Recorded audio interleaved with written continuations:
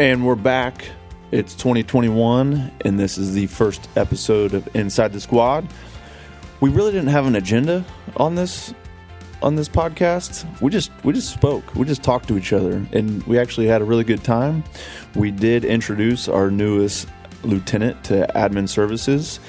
Our former Lieutenant Matt Guard, he went to patrol, and we now have Lieutenant Randy Shear. And we had a good conversation, and we hope you enjoy it. Don't embarrass me, Ian. Oh, I am. Lieutenant of what, Ian? Oh, I'm sorry. Well, he's our new lieutenant of admin services. There we go.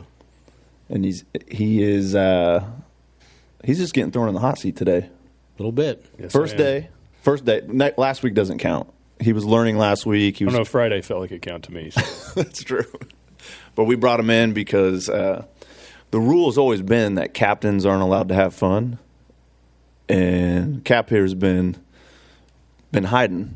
He's been sliding by, remaining on the podcast. And two years for 2 years, month. Due which to we've had popular fun. demand. Yeah. But my question is, because I'm just throwing it out there, is Shear taking your spot? I like him there. Maybe. I'm not going to give an answer on Don't that. go. I Don't go, Brian. I enjoy it. I really enjoy it. We do have fun. Yeah.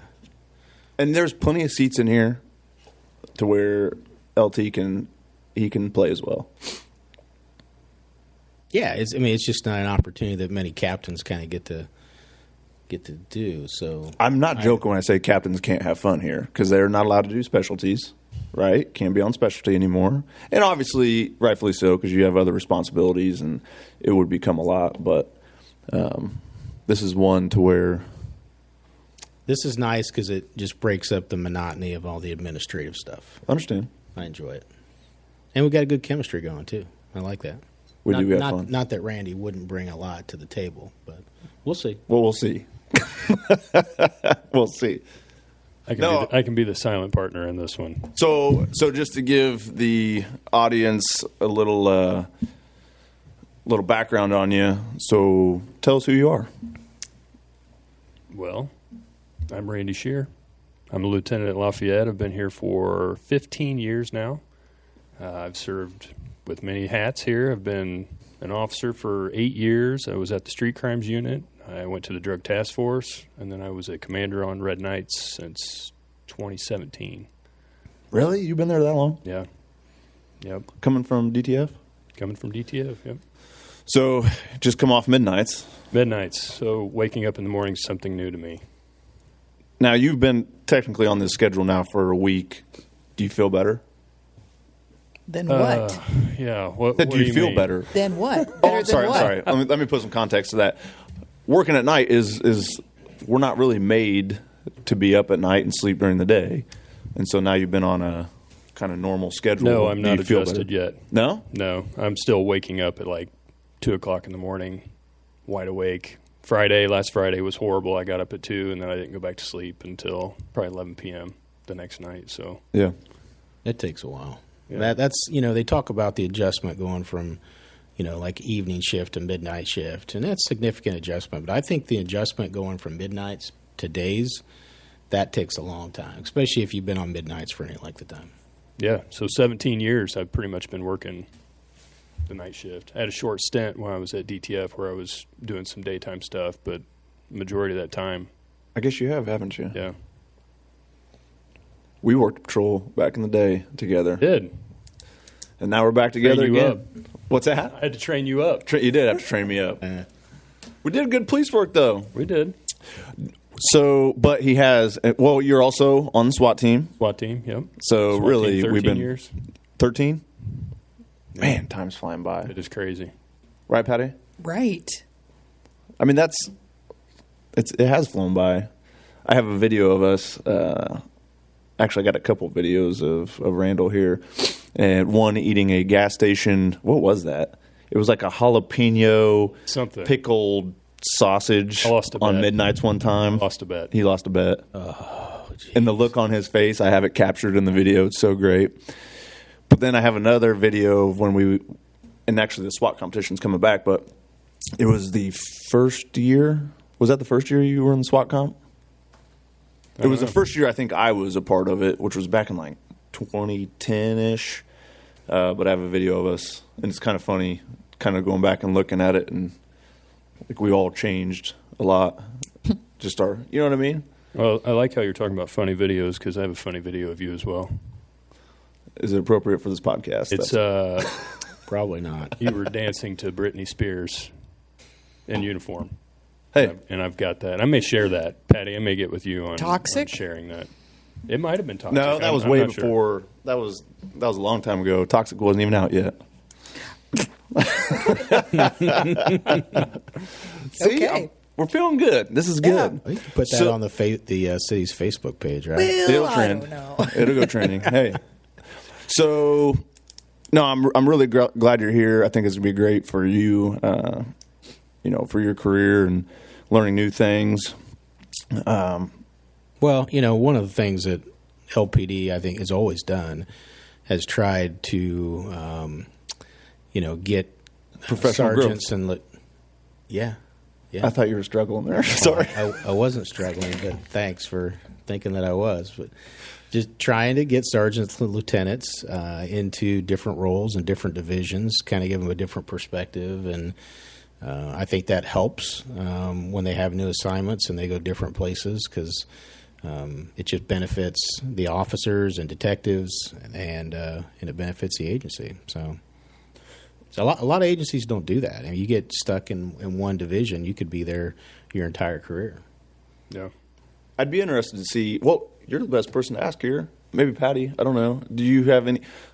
All I know is LPD, and you definitely gain a lot from going to different roles, right? And not only the knowledge, but just perspective on how things actually operate and why it is we do this or that or the other. From what I know about the private sector, I almost feel like you could or you do get stuck in a role, right? Is that fair to say? I mean, you could stay in the same position for you. Now, you could do that here, but they're not necessarily looking for professional growth, or are they? I don't know. Oh, no. To the contrary, they absolutely are. Oh, okay. Yeah. But all right. Well, here, though, you're kind of voluntold, hey, you're going to this spot. Does that happen in the private sector as well? Sometimes, yeah. I mean, I think every employer is a little bit different with regards to their the development of, frontline supervisors, their middle managers, upper management. I mean, they kind of look at things differently. It's not a cookie cutter approach, I think, if that's what you're asking. Oh, okay. I mean, ours really isn't, but there is a thing to where once you get promoted, it's kind of out of your hands ish where you're going to go. And when they decide you're going to move. I think the private sector probably looks at evaluating skill sets a little more than maybe the public sector does. And, from that perspective, oftentimes I think law enforcement as a profession, you end up with, people that get moved around that don't necessarily have a skill set for that particular area that they're going to. And then it's a development process, right? And sometimes a baptism by fire, But in the private sector, I think there's a lot more of that identifying of particular skill sets and then moving other people around to make room for someone else. And that happens a lot more often. But, you're talking about private sector businesses that are in business to, make a profit every year. Public sector is not that way. That's fair. And it's not like we're throwing them in. I mean, yes, it's a new position, but we do a good job, I think, of leaning on each other and helping Absolutely. each other. Yeah, and it's I think it's it's much more challenging in the public sector when you find yourself in a position where you're going to get moved to somewhere out of your comfort zone and have to challenge yourself and then find those resources and lean on other people, like you said, to adjust. But yeah, I mean, it's definitely much more challenging in the public sector. What do you think, Randy? Well, I mean, with that being said, I am excited to be here and working with you guys, and I look forward to this. So it is going to be a challenge, but I think I got a good team that's going to help me along, so I'm ready for it. Yeah, and you take a look at the last 4 or 5 months. So actually, the second half of 2020, there haven't been a whole lot of outreach projects. Most of the things were put on pause. There were so many things that we weren't able to do. We were able to, do the Foot Pursuit. the Foot Pursuit 5K for the Hartford House, and that was a huge success. But aside from that, and all the precautions that we took, and a lot of planning went into that. There hasn't been really any outreach programs that we've had a chance to kind of, the neighborhood talks have those were paused, and the opportunities for us to teach out there for a lot of businesses and schools, those were paused, and Coffee with the Cop was Yeah. paused, but Ian did a great job pivoting on the National Night Out. That was a huge success. Yeah, I'm glad. Yeah, because I forgot to mention that was a big one, huge. Mm-hmm. The Kona Ice for the National Night Out, that was huge. We were thinking outside the box. You were thinking outside the box on that one. I think it's going to be bigger this year. Just throwing that out there. Oh, okay. You're going to be manning the second truck. More food trucks. Awesome. I think so. I think I really, to talk about that event real quick, the way we reached out to, I think, 1,000 people. More. It had to have been more. We had 1,000 cups. And, not to mention people who didn't get Kona but come and said hello and whatnot. So, this year will be nice. I was going to say for Randy, in 6 months we'll come back and see how he likes it and how it's changed. But we almost got to wait a year, especially because of COVID, right? Because hopefully as things open back up when we get back to doing our normal business, then he'll really get to see. And I almost wonder if that's going to take the whole year. But, I definitely look forward to doing the National Night Out again, the Foot Pursuit, which, by the way, for those who may follow that, the check should be coming soon. Again, because of COVID, we couldn't get that check cut, and we raised even more this year than we did last year. And we had a great turnout. We had a great turnout, but we actually were 100 runners less again. Things just keep happening, but yet we keep becoming more and more successful. Because the first year we were a little over 400. The second year was 300 runners. And this year we were at, 250 registered because we capped it because of COVID. Is that including the virtual runners? We were still under 100 or 100 less? I mean, roughly. It wasn't quite 100, but it was less. But men's first place virtual. That's right. Champ right here. Men's first place virtual. I know Alan? it's probably been said before, but one of the big things that's come out of COVID is the way the community pulls together. 100%, It's yeah. so much more generous. And so I'm sure you had a lot more donations without participation. It's awareness, and people just want to give and recognize that they have maybe come through this so far unscathed, in a manner of speaking. It's all to a degree, but recognizing that so many people have lost loved ones and lost their earnings, their way of life, and so because of that, people just naturally want to give more. I've got plenty. Let me give some to you. Maybe make your burden a little bit less, and that's just amazing. And the fact that we get to see that here in Greater Lafayette is incredible. Yeah, I totally agree. And actually, the Foot Pursuit's actually a great example of that because we've raised more money with less people, which obviously means that those people were giving more money.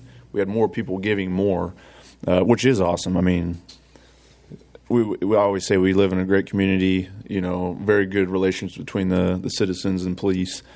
And, we just want to keep building on that moving forward. Right. Another thank you, and hopefully they're listening, but the businesses that donated to our shift bid event.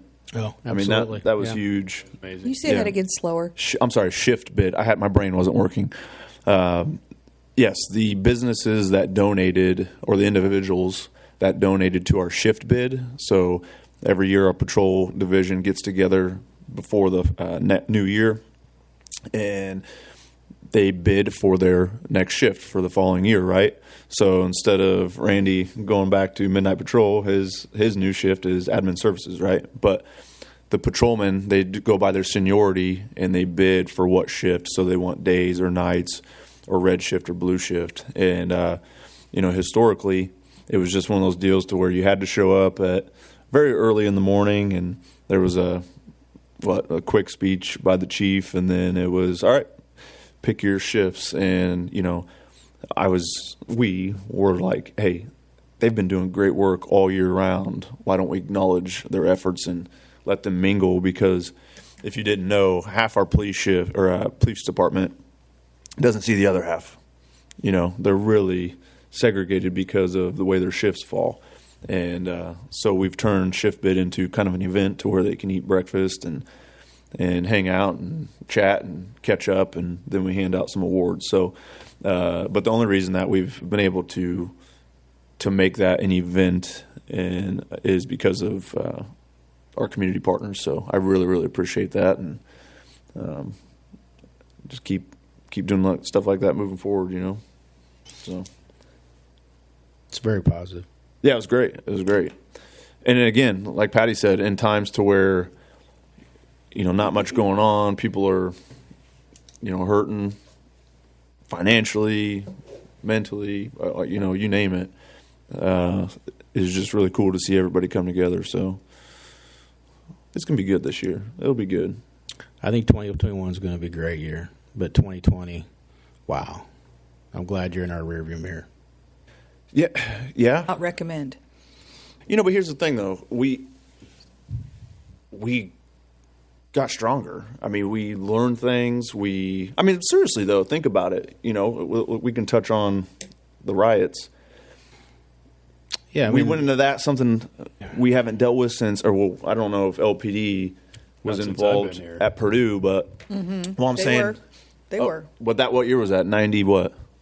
I'm not sure, but there's things pop up all the time. There was are you talking about the football game where they decided to take down the field goal? There's all sorts of things where the riot squad goes out, and I'm talking where multiple agencies come together to deal with an incident to where people are actually they're committing crimes. Yeah, well, it was protests, right? It started off as protests, and then when it got dark, obviously that changed, and there were criminal acts that were being committed. So and we saw that throughout the country, right? We saw peaceful protests all over the country, and then there were particular groups within the larger group that would create problems and start committing crimes, and that's unfortunate, very unfortunate. Yeah. So my point is that I know I never had dealt with anything like that before. Randy, had you? No, this was the first. I think every officer, for the most part, out there, that was something they'd never dealt with before. But we learn from it, we grow from it, we get stronger from it, and more prepared to protect our community. Honestly, that's the way I look at it. Am I glad it happened? No, but on the same token, the silver lining is we learn from it. Yeah, and there were some cities in this country where it didn't stop all the way through the summer and the fall. It didn't stop. Yeah, I feel sorry for those. Yeah, what was Seattle at? How many affected? days? It was 100-plus days of straight rioting. Yeah, I could only imagine. Crazy. In the midst of that, we had a presidential impeachment, and in Detroit as well. Yeah, Detroit. Yeah, presidential election, and a lot of stuff happened in 2020. Yes, it did. Again, but we're still here, resilient, learning, keep moving forward, right? That's how I look at it. What do you think? Bunch of businesses closed. No more neon cactus. Yeah. Yeah. That's a really good point, because I know we're kind of getting a little off topic with regards to police work and how this profession's impacted, but the service industry, I don't know that we're going to see the full impact of that until for another 6-8 months. The businesses that even those that are trying to come back, that won't be able to keep it afloat. That's just staggering, and it has a huge impact on communities like ours and others throughout the country. But we had what was the business grants that were, and I think that's still CBG, Community Development Yeah, Block Grants. yeah, you talk we about gave that. out 2 rounds of those in 2020. So those are federal funds, and they're usually used for housing and for people in need of services. But we switched that out, the city did, to offer no interest loans to small businesses who qualified. Start out in one particular zone, and then eventually we're able to open that up a little bit. So businesses that have 50 or less employees, there's people. It's hard to understand where all of the funds come from that we are responsible. But this was a federal incentive, basically, that they distributed to municipalities and said, do with this as you see fit. And, everybody knew that small businesses needed the money. And so we made a strong effort to distribute that appropriately to small businesses. The state they started out with a free marketplace for small businesses to get personal protective equipment. You could just sign up online and get face masks for your employees and sanitizer and all sorts of things. So it's, I think, incredible the way that all of the government entities have been responding to the needs of their communities, whether that's the state or the county or the cities. And those block grants, I think, have made a good difference. So that's just one of the things that we've done, and we've been in Greater Lafayette. Projects continue as far as construction, and that's keeping all of those people employed, and the suppliers, and everything like that. So we've really been fortunate in that manner, because there are so many major projects going on right now, and we've had a little bit of criticism on social media, people saying, why are you spending $15 million to build a stadium when you can give that money to the people? It's not quite that easy. It's not like we have this cash that we're just deciding where to spend it. These are loans or grants, and we're basically, the city's taking out a loan to pay for construction of new projects that will return in the investment in the community. Yeah, in the meantime, we're employing yes. construction workers and plumbers and electricians and all those people that facilitate that process. And, right. Those are jobs. They sure are. About the fresh eats, the outdoor eats, that was really pretty cool. We did this year. That was a lot of the credit for that goes to Dennis Carson, Economic Development, working with the Friends of Downtown. They decided to figure out a way to still get people down there. We did things like we lifted the parking time limits downtown when everybody was staying at home, so they could come down and park at the curb and get their carry-outs.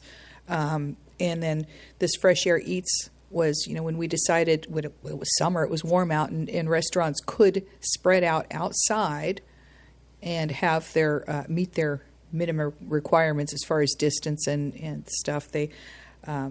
Fresh Air Eats was a cool program, and it will probably be reimagined at some point for 2021.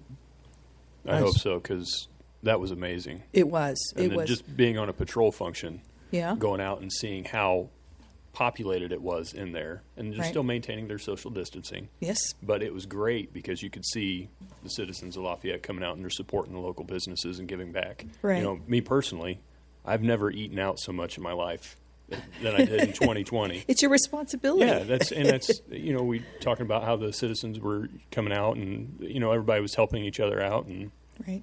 And I think people really they understand more that it's not just. You can't get upset because of something, that they didn't have my food ready in time. Whereas in 2019, you would have been upset that you didn't get the proper service. You didn't get, it cost you extra time or you had to drive somewhere. In 2020, people were really, really considerate of each other, and they understand that, okay, so the Chinese restaurants open up again, yeah, it took 45 minutes for me to get my order, and I had to go back out to my car to wait, and then I had to go in to pay, then I had to go back out, and then I had to go get my food. But it's okay. This is what we do, and whatever. This is people really, I think, learned patience. Well, it's another silver lining of we take things for granted.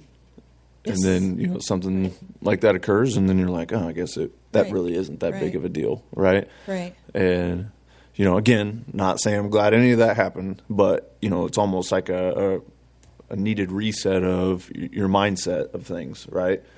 That, okay, maybe what I once thought or I got frustrated with or, whatever really wasn't that big of a deal. And that's just kind of how I look at last year, is just taking the, Right. what I learned from it, And people were looking for guidance. And, Fresh Air Eats, another thing about it was that people missed walking around downtown. We have such a vital Yeah. downtown, whether you're looking at the architecture on the buildings or just people watching.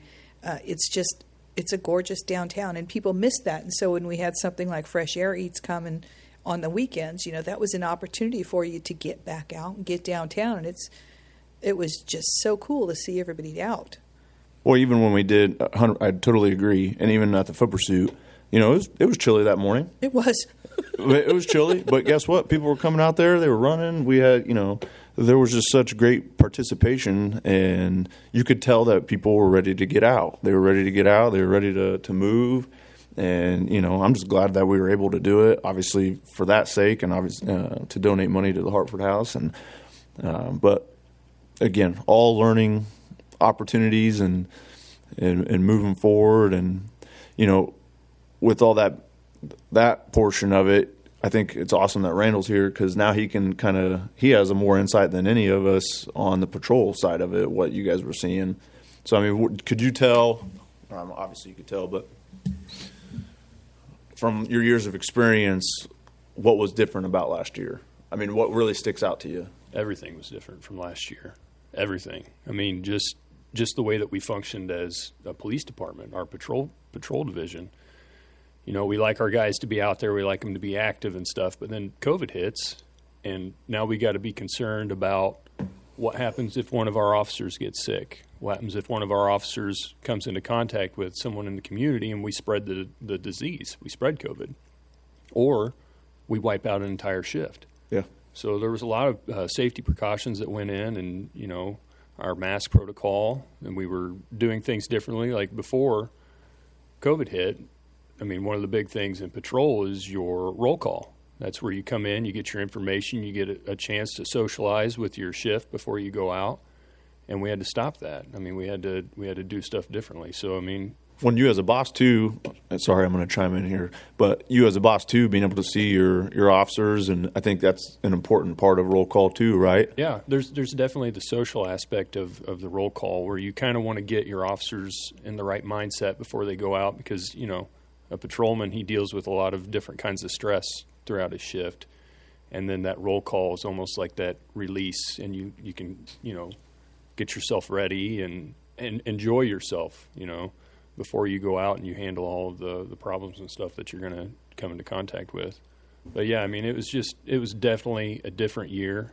I will say, with all the civil unrest in the nation, I didn't feel it here in Lafayette. Like, I felt overwhelming support from our citizens, and that was awesome. That was really awesome. Yeah. No, absolutely. I totally agree. It seemed to me like it was an opportunity for the silent majority to actually speak out in support of the police. Yes. Whereas before they would have just said, oh, it'll be okay, they're fine. But there were times when people said, that's enough. I've heard enough, and here's what I have to say. Yes, definitely. And the guys realized that too, because they would come in, the only thing they're seeing is the media. National media, all this that's going on, all these people that are protesting the police, cities not backing their officers, and that wasn't here. Right. I mean, we felt support from everybody in the city, including the mayor. We felt support from our department, And then I'm telling you, we couldn't go a day without having food delivered because there was somebody in the community that was wanting to show their support, and they wanted to support their police officers. They were buying food. So it was amazing. And I saw that not just for the police, but for all city departments. I mean, oh, yeah. The fire and street and sanitation got so much love during all of this. I mean, they're great guys and they do an amazing job, and what they do is, year round. So I was very encouraged that people take the opportunity now to say, I appreciate you. I appreciate you. I recognize what you do, and I think it's important. And that's why every time I'm out on a call or talking to the media, I'm like a broken record. That's what sets us apart, right? And I think that's why we thrive, is because those relations. I tell people all the time, we can't do our job to the fullest of our abilities as police officers without the community's help. They're our eyes and ears, right? And so times like this, it obviously just shows that, us working together, coming together, that's what makes Lafayette such a great place to live. What's that? We got this. Yeah. We got this. Yeah, but when we say we, though, everybody. Right, that's that Greater lives here. Lafayette. Yeah, and so. Well, and remember the support that was given to our frontline emergency workers in the hospitals. Nurses and doctors, and the vigils that took place, and the caravans of people that would drive through at IU and Franciscan Health, and that was just really cool to see. That was really neat, and I'm sure that happened throughout the country, in different communities as well. But those were people that and their trauma that they're still dealing with, right? And that no one's really kind of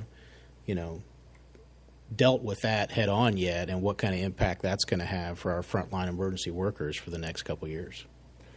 So real quick, we can talk about that too. But Randy, so COVID, you said, hey, we had to look at not impacting a whole shift and whatnot. And I definitely think, we've had guys, I had COVID, right? We definitely had several officers that have had it so far, but luckily it hasn't taken out a whole shift or, a whole division. And, so that's been good if people don't know, the different things that we put into place, especially like responding to calls. Right? Hey, you might receive a phone call from an officer versus him showing up. Can you talk about that? What was the feedback from people? Were they understanding or? Yeah, we didn't get any pushback from our protocol changes, and that was one of the things that we did is we would take reports over the phone. Prioritizing calls. We would prioritize our calls. If it was something that the officer didn't necessarily need to respond to take the information, we would do it that way. We got a new software that we're working with, Axon, and they have this thing called Axon Citizen. So that was allowing officers to basically collect photos and stuff that people would send to them. So, there was a lot of things that we did and we changed that was beneficial because it also – we were still out there taking the information. We didn't just give up. We didn't just throw in the towel. We're still responding to the calls for service. It was just in a different way.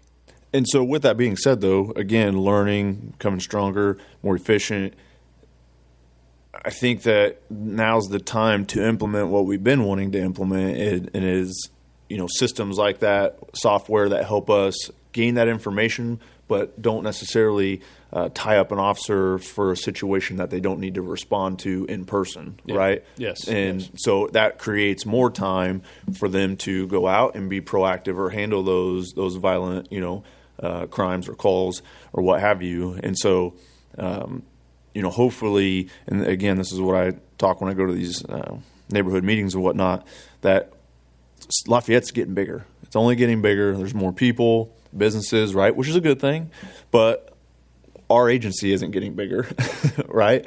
And so we have to be able to utilize our resources in the best, so we're the most efficient, right, and still make this place a good, safe, and beautiful place to live. So with that being said, I just want people to know that if they do see us operating a little different, such as, hey, we're not going to have officer respond to this, and this being, hey, the example I always use is, you have a lawn ornament or something that is missing from your yard, right? Normally we would send an officer to that, but if there's no suspect and you're not sure who it was, an officer may take that over the call or take that call over the phone. And so, really I'm just preparing people for how we have to change so we can continue to provide the best service possible. Is there anything you want to add into that, Larry Cap? No, I think that's spot on. I think you and Randy hit it perfectly. That when you take a look at the allocation of your resources, I've always kind of thought we've been cutting edge when it comes to that as an agency. I think there are a lot of agencies out there that have had to force themselves now with COVID and what that response looked like, and are probably evaluating about, maybe we can actually divert some resources somewhere else versus actually sending officers to all of these types of calls.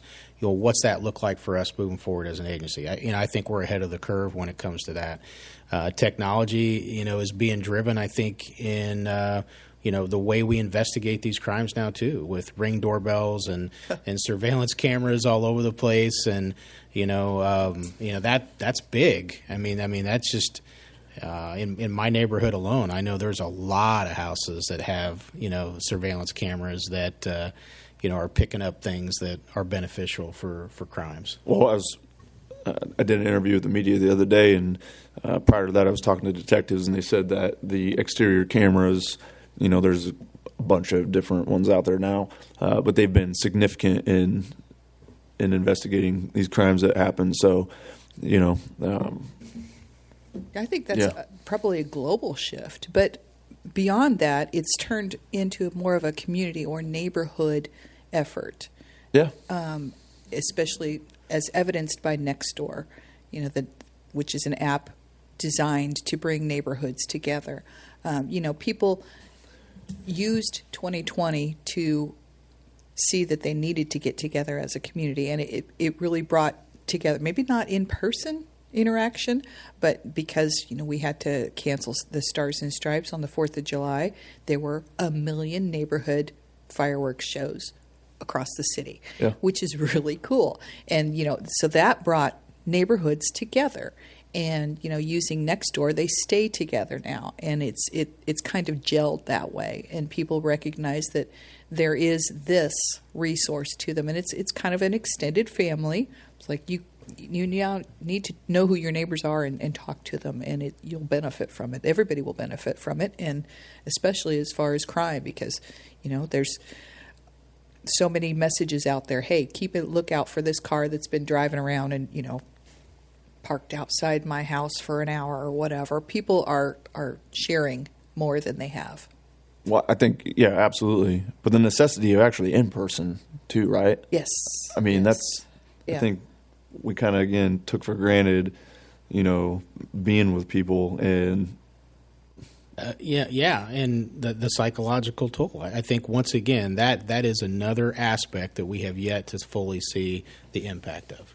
Right. Yeah, I know when I was quarantined for those 10 days, I loved my family to death. 10 days. Ooh. That's right, 10 days.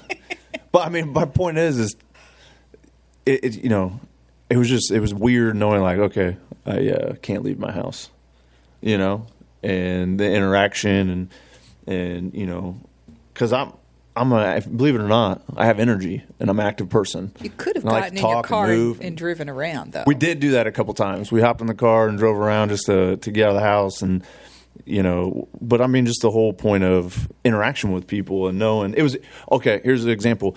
On that Saturday night, because it was one weekend during our 10 days, I saw like my neighbors out moving and going, and then maybe that following day we went, and I'm with you.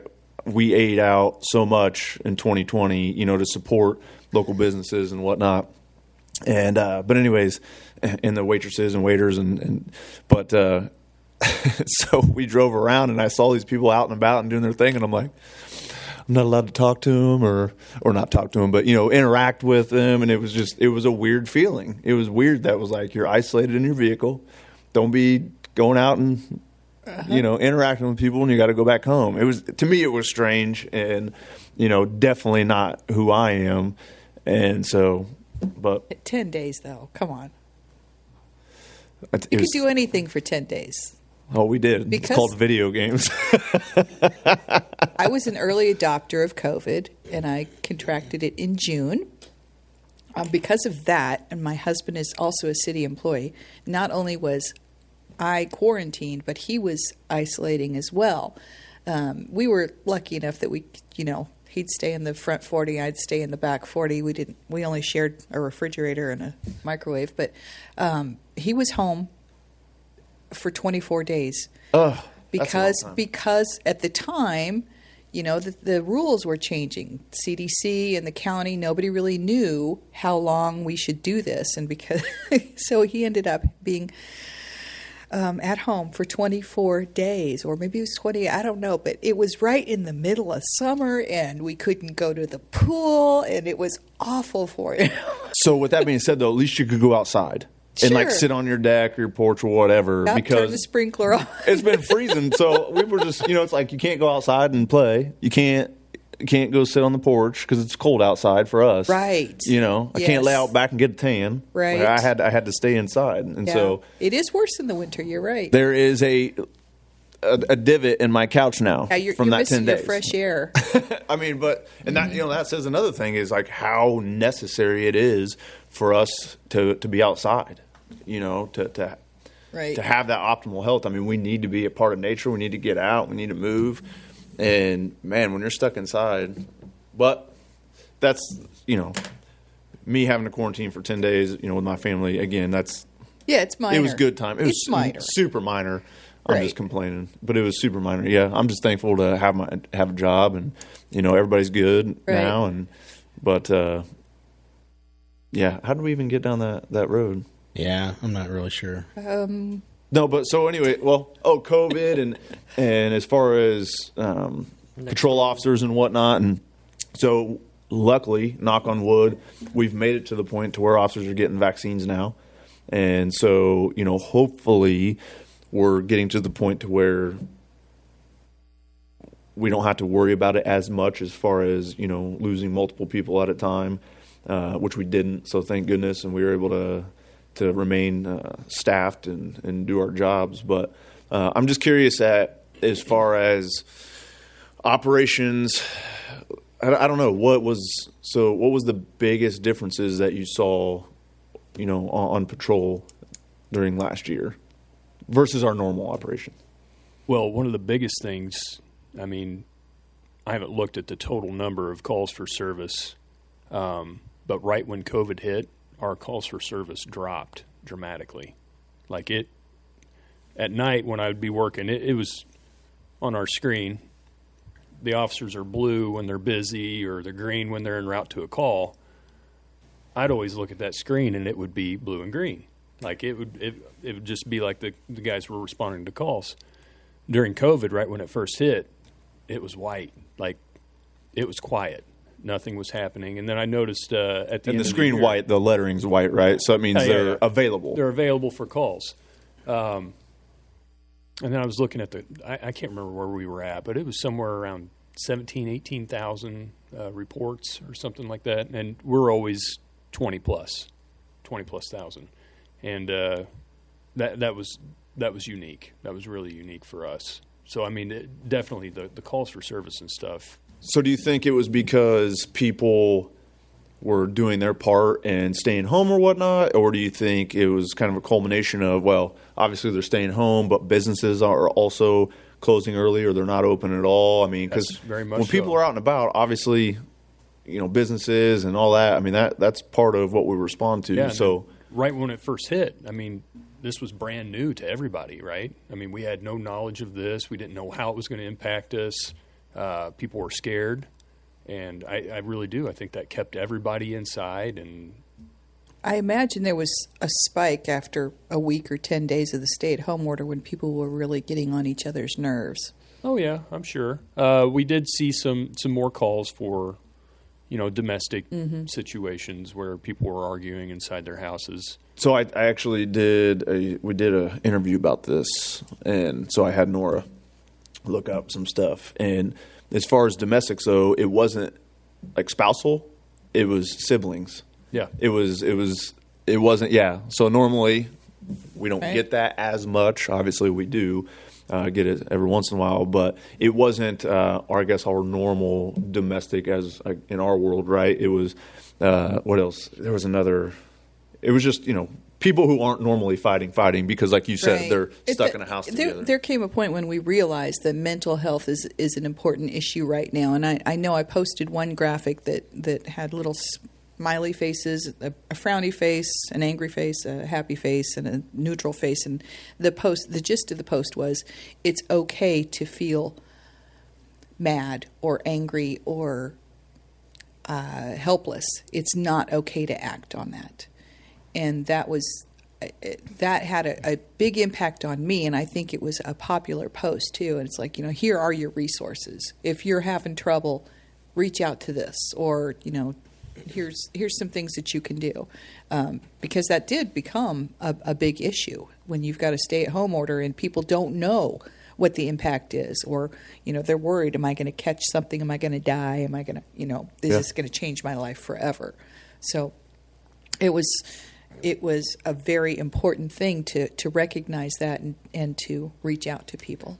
So with that, with all the emotions coming from the unknown, what did you see? Did that affect the officers' mentality when they're out there doing their job?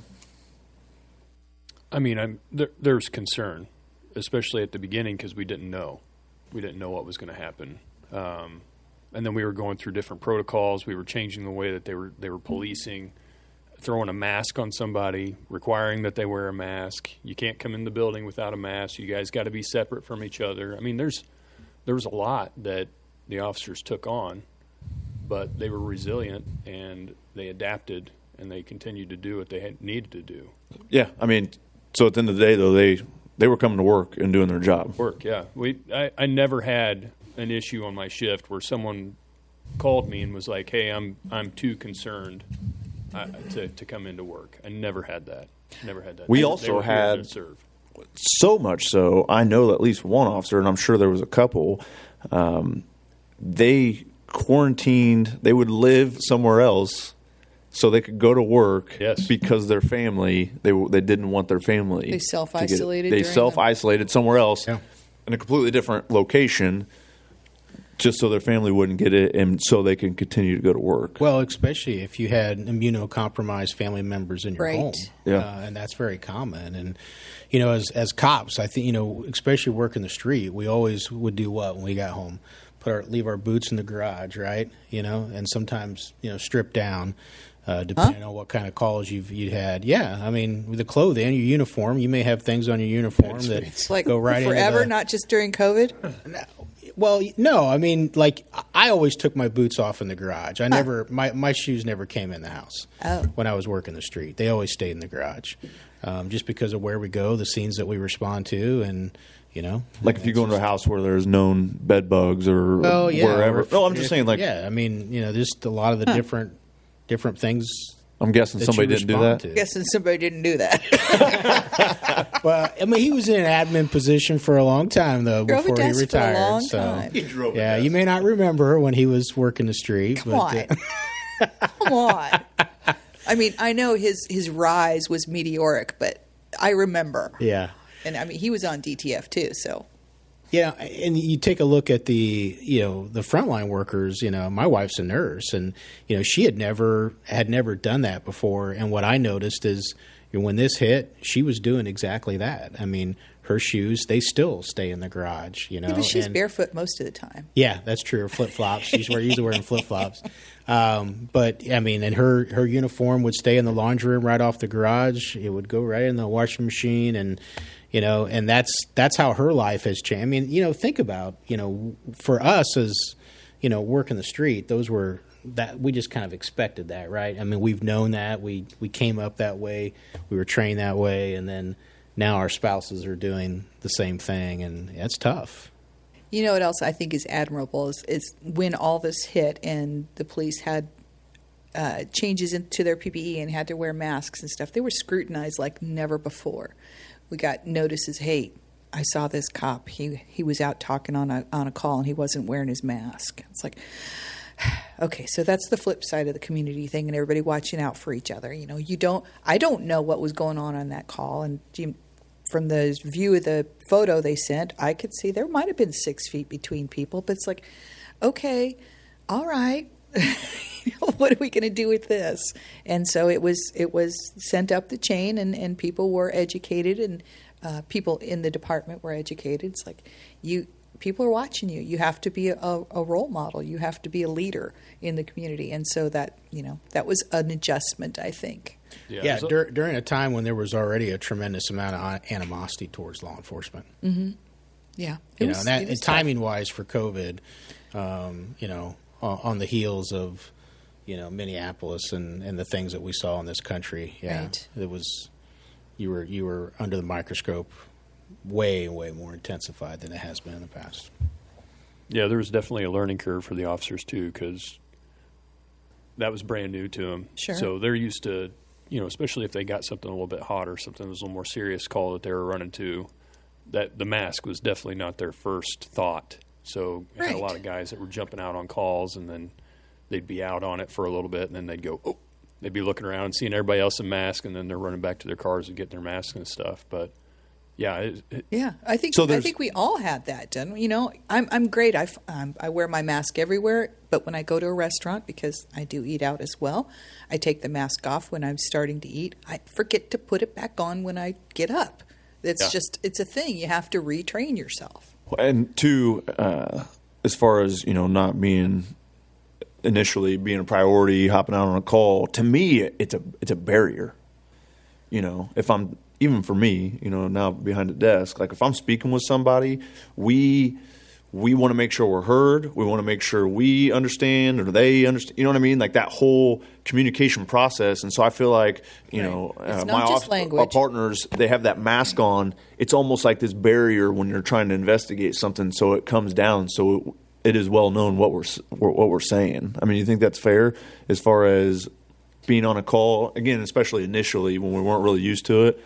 If I'm going to talk to somebody and they don't quite understand, that mask is coming down, and I'm going to make sure that it's clear what I'm saying. I never experienced that, but I could definitely say that from you, Ian. Absolutely. Yeah, you were telling me that last week. You were getting all mad at me because you couldn't tell if I was joking or not. That's a prime example. Well, you just need to learn how to read eyes versus facial expressions. I guess.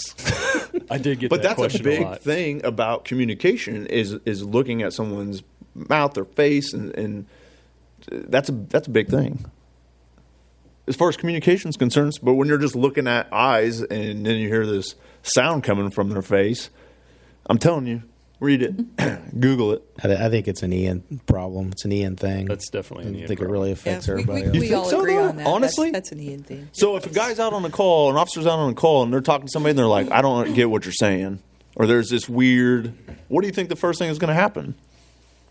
They'll try to explain it a They'll different just yell way. louder? Yeah. Oh. Explain it a different way. If That somebody could be doesn't fair. get it. I'm not saying like as far, well, maybe that's, I guess it's an excuse then. The facial expression thing, though, yes, that's been different. Right? When you're talking to somebody and you're trying to figure out, are they telling the truth, are they lying, like what's going on here, and really all you can see is their eyes, I think that's huge, right? It's just body language tell as a well. lot, Captain. I do agree with Yeah. that. But What's that? I said eyes do tell a lot, but yes. But I think with overall, like when you're used to investigating, you're used to talking to people, and you're looking for different things, and then all of a sudden, now there's a mask there. Yeah, that does change things. but that makes sense. Sure, Ian. You say So so. with- Barrier. Alan, help me out everybody- here. Isn't it a barrier as far as socializing when somebody has a mask on? It is. I don't think your voice comes across as clear, and I don't think people pay as much attention because they just don't see your whole face. They just see ears and eyes, Yeah. maybe eyebrows. Alan? Hey, Alan? it's all in the eyes. Not real well. It's all in the eyes. It is not all in the eyes. Especially when he comes into my office and he's like, how you doing? And I just get this stare from him, and I'm like, is he being serious? Or like, what's going on? Am I in trouble? Look, God, don't think I did anything stupid in the past 24 hours. How do you take how are you doing as being Might be a little bit defensive there, Ian. Yeah. What's up? I don't have anything, but when all I can see is I think maybe his lieutenant probably needs to pay a little more attention to what Sergeant O'Shields has been doing here lately. getting work done. Don't come in my office with your creepy eyes, because it doesn't matter if I'm doing good things or not. I can't tell what you're trying to push out there. No, I don't necessarily like to live in the past, but I definitely think that, again, do I like everything that happened last year? No, but I think we learned a lot from it, and I think that it only made us stronger. I really, truly believe that. And so moving forward, hopefully we can begin implementing events, right? I mean, is there talks as far as doing the actually, I know downtown's planning on an event next month, which I won't really get into, but I mean, things are looking different. There's a new normal, and it's different, and that's not a bad thing. It is a bad thing. yeah, I mean, Is it? Yeah. I think if we can't socialize and get together like we used to, I don't think that's a good thing. Yeah. No, but like you said, we're learning how to get around it. We're learning different ways that we can achieve the same goals. It just looks a little bit different. What do you think, Alan? I don't like that you can't be around as many people. I can't see my parents. I can't see my sister. Can't see the kids. Yeah. I can't see. I haven't been to any of my extracurricular clubs, scuba diving. All that got canceled. Can't fly. Can't go anywhere. This is not how I want to live, and I don't want it to be the new normal. I think it's just fair to say it's still really too early to tell. I mean, even with the vaccinations that are taking place and the talk of herd immunity and what that's going to look like, we're still talking about fall to winter of 2021 before we get there, and that's with an even more robust vaccination process underway. I don't know.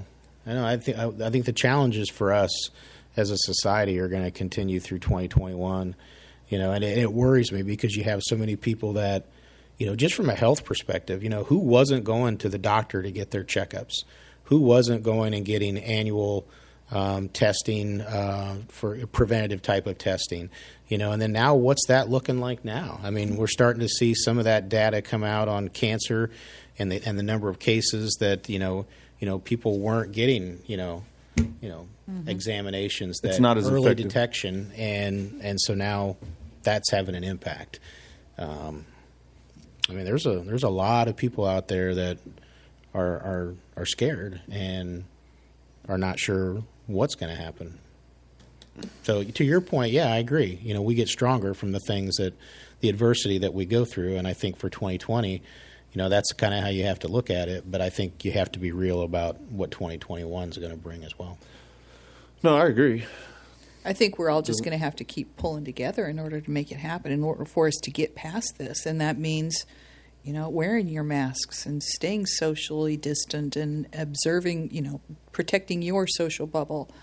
It's as long as we have people who refuse because it infringes on their rights or whatever their reasons are, then, that's more people who, it's longer.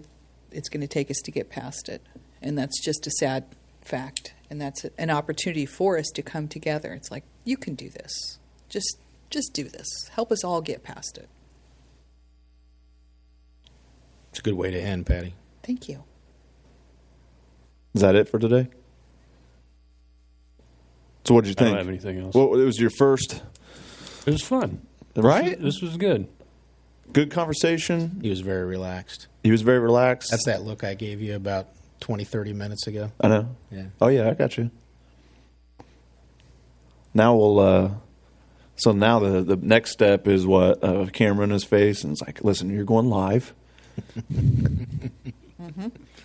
Baby steps. No, I'm really, really looking forward to you being a part of the group. I think you're going to do great. We're going to have fun. Cap, we'll let you do 3 more podcasts. No, I'm kidding. I'm glad everybody's doing well. Everybody's good, right?